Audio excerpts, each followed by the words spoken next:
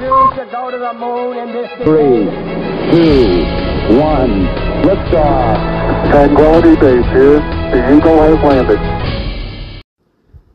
Welcome to A History of the Space Race podcast. Episode 58, Man Raiding Apollo. As we enter the first half of 1968, the Soviets are still struggling to begin flight testing on their N-1 rocket. Meanwhile, NASA was moving full steam ahead to man-rate the Apollo spacecraft in anticipation of returning astronauts to space for the first time since the Apollo 1 fire a year ago in January 1967. NASA was looking to man-rate three main pieces of hardware before launching the first crewed Apollo mission. The first was the Apollo Command and Service modules that would serve as the spacecraft. The second was the Lunar Excursion module, and the final part was the Saturn V rocket.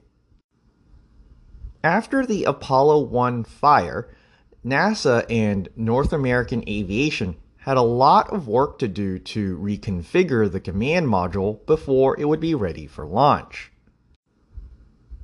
This left the Lunar Excursion module and the Saturn V rocket as the items that NASA could go on to man-rate first.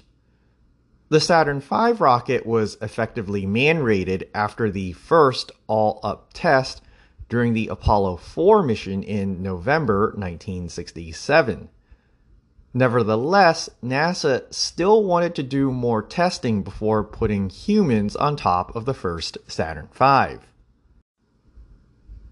The vehicle that NASA focused on man-rating next, however, was the Lunar Excursion module.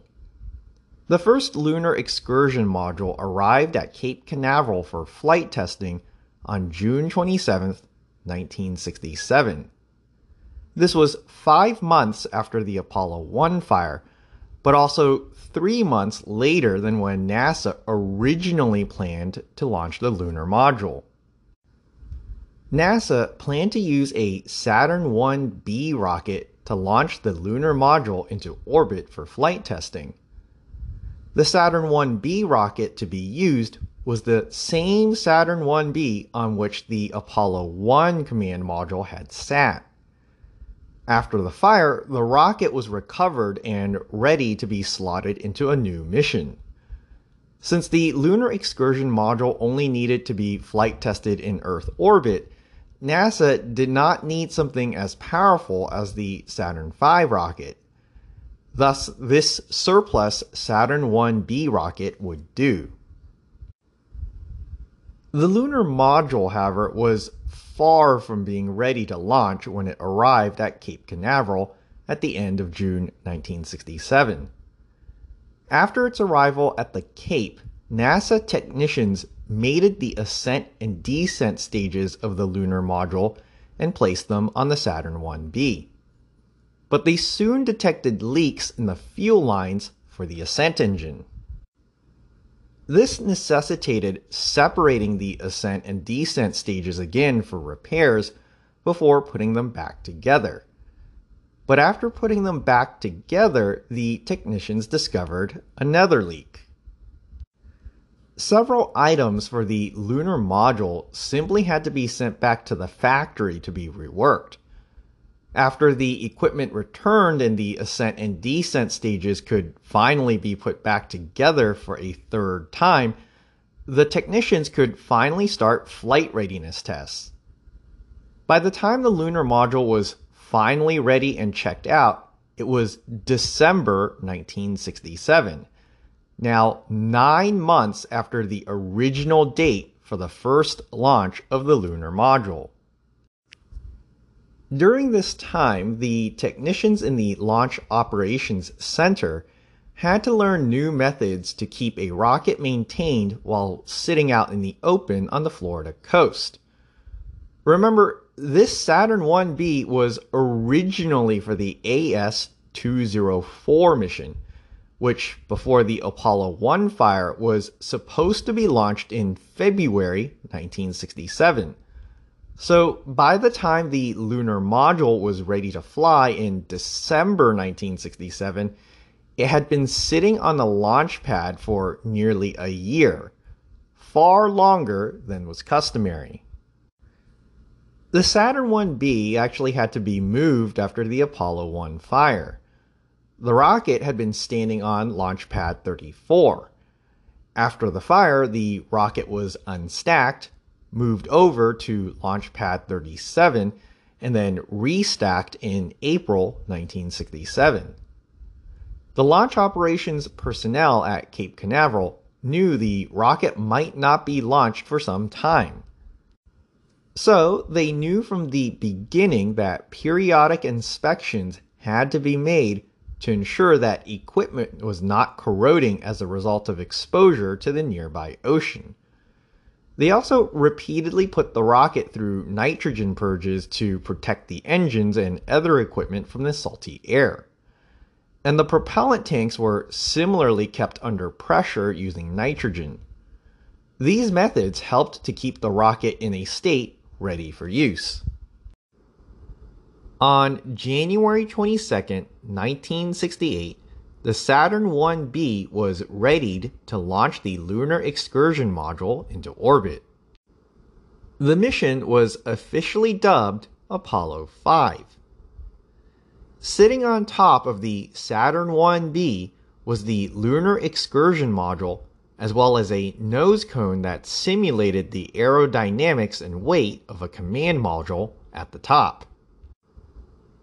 The purpose of the Apollo 5 mission was to test fire both the descent and ascent engines of the Lunar Excursion Module in space.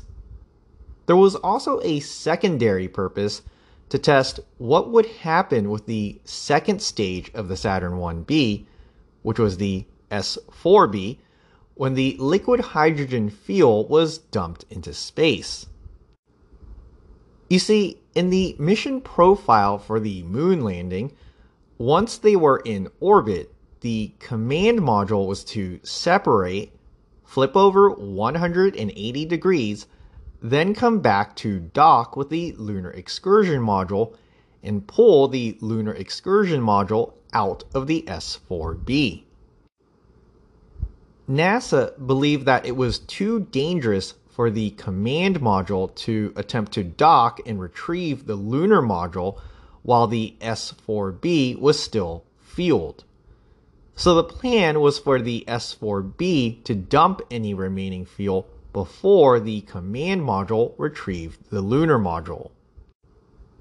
NASA wanted to see if dumping the fuel would create any unforeseen problems for purposes of docking and retrieving the lunar module.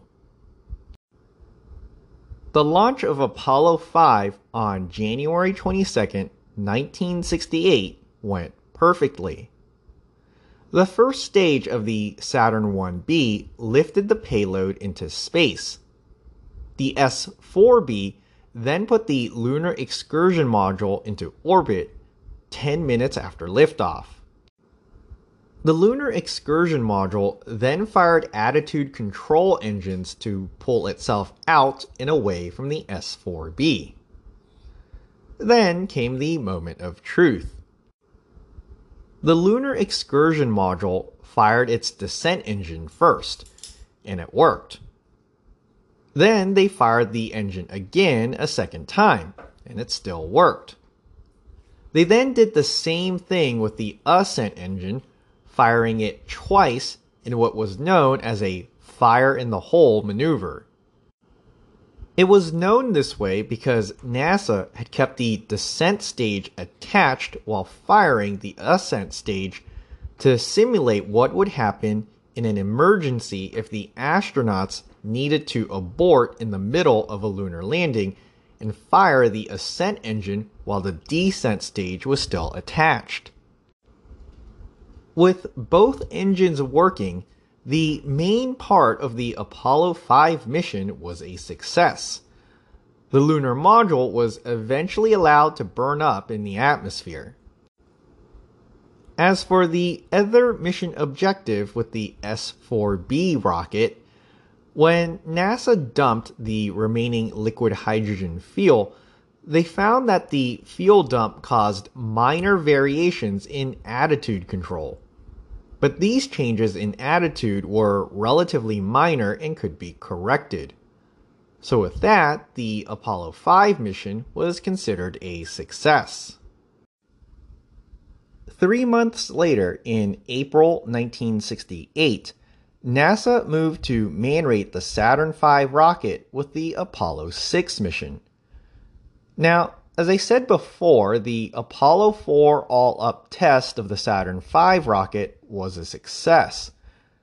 Nevertheless, that test had revealed a few issues that von Braun and the Marshall Space Flight Center wanted to correct.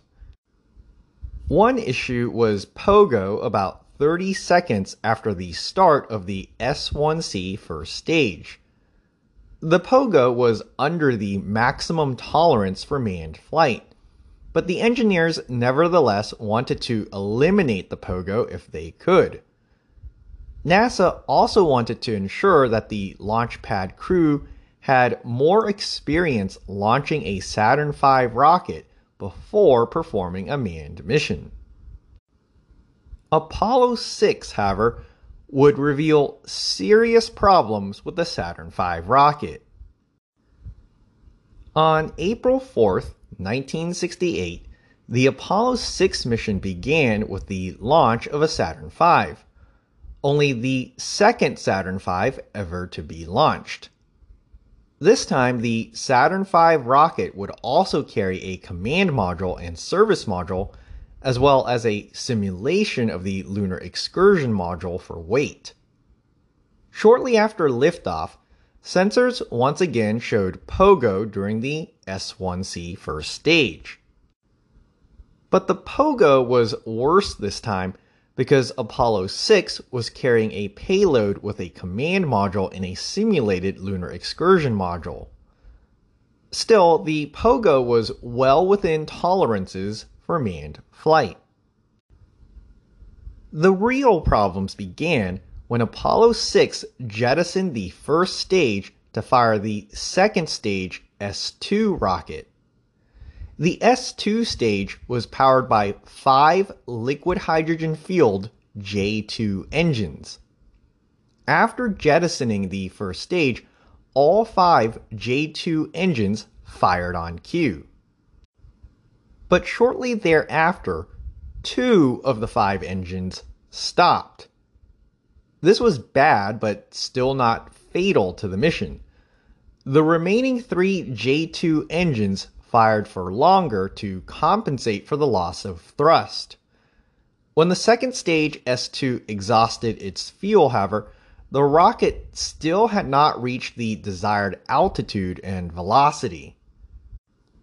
At this point, Mission Control in Houston was planning to fire the third stage S-4B longer to make up for the loss of engines on the second stage. The S-4B did successfully bring the payload into orbit. As planned, the S-4B engine then turned off, and the rocket and the spacecraft coasted in orbit. The next step was to restart the S-4B engine to simulate the translunar injection maneuver. But at this point, there was another failure. The S-4B engine refused to restart. This meant that if this had been a crewed mission to the moon, the mission would have had to be aborted. There was no going to the moon if the S-4B did not fire. NASA attempted to proceed with the remainder of the mission by separating the command and service modules from the S-4B. They tested the service module engine successfully by firing it continuously for a total of 442 seconds, longer than what would be needed in a mission to the moon. This sent the command module to over 22,000 kilometers away from the Earth in an elliptical orbit. As the command module's orbit brought it back to Earth, it re-entered the atmosphere and splashed down in the Pacific Ocean 10 hours after liftoff. This once again verified that the command module's heat shield worked. The Apollo 6 mission was not really a success. Had there been a crew on board the command module, they would have been fine, but the multiple failures in the Saturn V rocket's upper stages and the pogo problem in the first stage clearly showed a need for improvement. And of course, if this had been a mission to the moon, the Saturn V's failure would have forced a mission abort.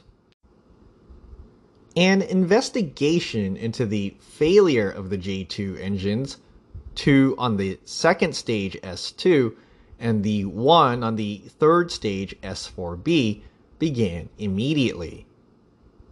The conclusion was that leaks in the fuel lines had triggered a series of events on both rockets that caused the engines to shut down. On the S2, there was actually only one problem with one of the J2 engines, but some crossed wires meant that when one of the engines shut down, it triggered a second engine to shut down as well. On the S4B, the engine started firing before the failure was complete. After the engine shut down and the rocket stage coasted in orbit for a bit, however, the failure was complete and the engine could not be restarted. The fuel leaks had not been detected due to an inadequate amount of ground testing. The leaks had been caused by various vibrations in the expansion and contraction of fuel lines with the super cold liquid hydrogen running through them. During engine tests on the ground, the super cold liquid hydrogen liquefied the surrounding air around the fuel lines. This liquefied air acted as a kind of shock absorber that protected the fuel lines. But in space, there was no air, so there was no liquefied air to act as a shock absorber, and the vibrations, expansion, and contraction led to fuel leaks that led to other problems that shut down the engines. To address these problems, NASA engineers decided to install shock absorbers on the fuel lines. They also redesigned portions of the fuel lines to include bends so that they could expand and contract as the fuel moved through them.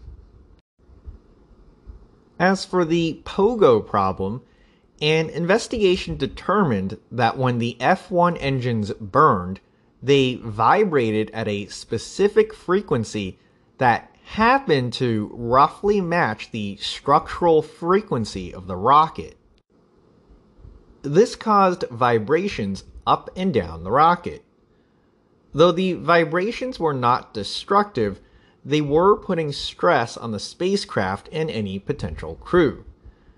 The decision was made to detune the F1 engines so that they would not vibrate at the same frequencies. Although the Apollo 6 mission was largely a failure, NASA did not receive much criticism from the press. On March 31, 1968, less than a week before the Apollo 6 mission, President Johnson announced that he would not be seeking re-election in the hope of ending the Vietnam War. Then, on April 4, 1968, the same day as the Apollo 6 mission, Martin Luther King was assassinated. The American public had much more pressing matters for their attention than the failed space mission. The Apollo 5 and 6 missions did, however, present a predicament to NASA's timeline to land on the moon. With the delays caused by the investigation and redesign of the command module after the Apollo 1 fire, the available time to land on the moon before the end of the decade was becoming tight. After the Apollo 5 mission, the success of the Lunar Excursion Module encouraged NASA. They decided not to perform a second unmanned test of the lunar module. In any event, the delivery of lunar modules was so delayed that a second one was not going to be available anytime soon. So the cancellation of a second test would help to improve the odds of launching a crewed mission to the moon before 1970. But now the Apollo 6 mission created serious questions about whether the Saturn V was ready. After Apollo 4, it seemed that the Saturn V worked just fine. But Apollo 6 showed there were definitely issues to be worked on. Now the question was whether a third uncrewed Saturn V should be launched before putting any astronauts on top of one. NASA was able to put off any immediate decision because the next mission, Apollo 7, was already planned. Apollo 7 would be a crewed mission in an Apollo command module in Earth orbit. Because it was only a test for a crewed mission in Earth orbit, only a Saturn 1B rocket would be used, not a Saturn V. This meant that NASA did not need to decide immediately whether or not to launch astronauts on top of a Saturn V for the next mission. But there was another problem. The next mission, Apollo 8, was supposed to be a test of the Lunar Excursion Module with a crewed mission. But as I said earlier, the delivery of the lunar modules was delayed. This meant the possibility of a gap in missions as NASA waited for a Lunar Excursion Module to be delivered to Cape Canaveral. Or they could launch another crewed command module in Earth orbit for Apollo 8. But repeating what was essentially the Apollo 7 mission didn't seem to have much benefit for getting to the moon with the remaining available time to NASA. So it was that by mid-1968, NASA started cooking up a crazy idea. They didn't have a lunar module available, but they did have command modules and Saturn V rockets available. So why not send a crewed command module all the way to the moon using a Saturn V? Such a mission to the moon with a crewed command module would have benefits above and beyond another crewed command module mission in Earth orbit. It would teach NASA how to operate spacecraft near the moon and test out long-range communication systems. It would offer material knowledge to advance toward a moon landing. Logically, the argument for a crewed mission around the moon with a command module made sense. But the mission proposal also had some chutzpah. This mission would require a Saturn V rocket. The Saturn V had never carried a crew, and NASA had just finished Apollo 6, which showed there were potentially some serious problems with the Saturn V. But now, some in NASA were already suggesting that the very first crewed Saturn V launch should send astronauts all the way to the moon. But now I'm getting far ahead of myself. I will talk much more about this debate when I get to the Apollo 8 mission.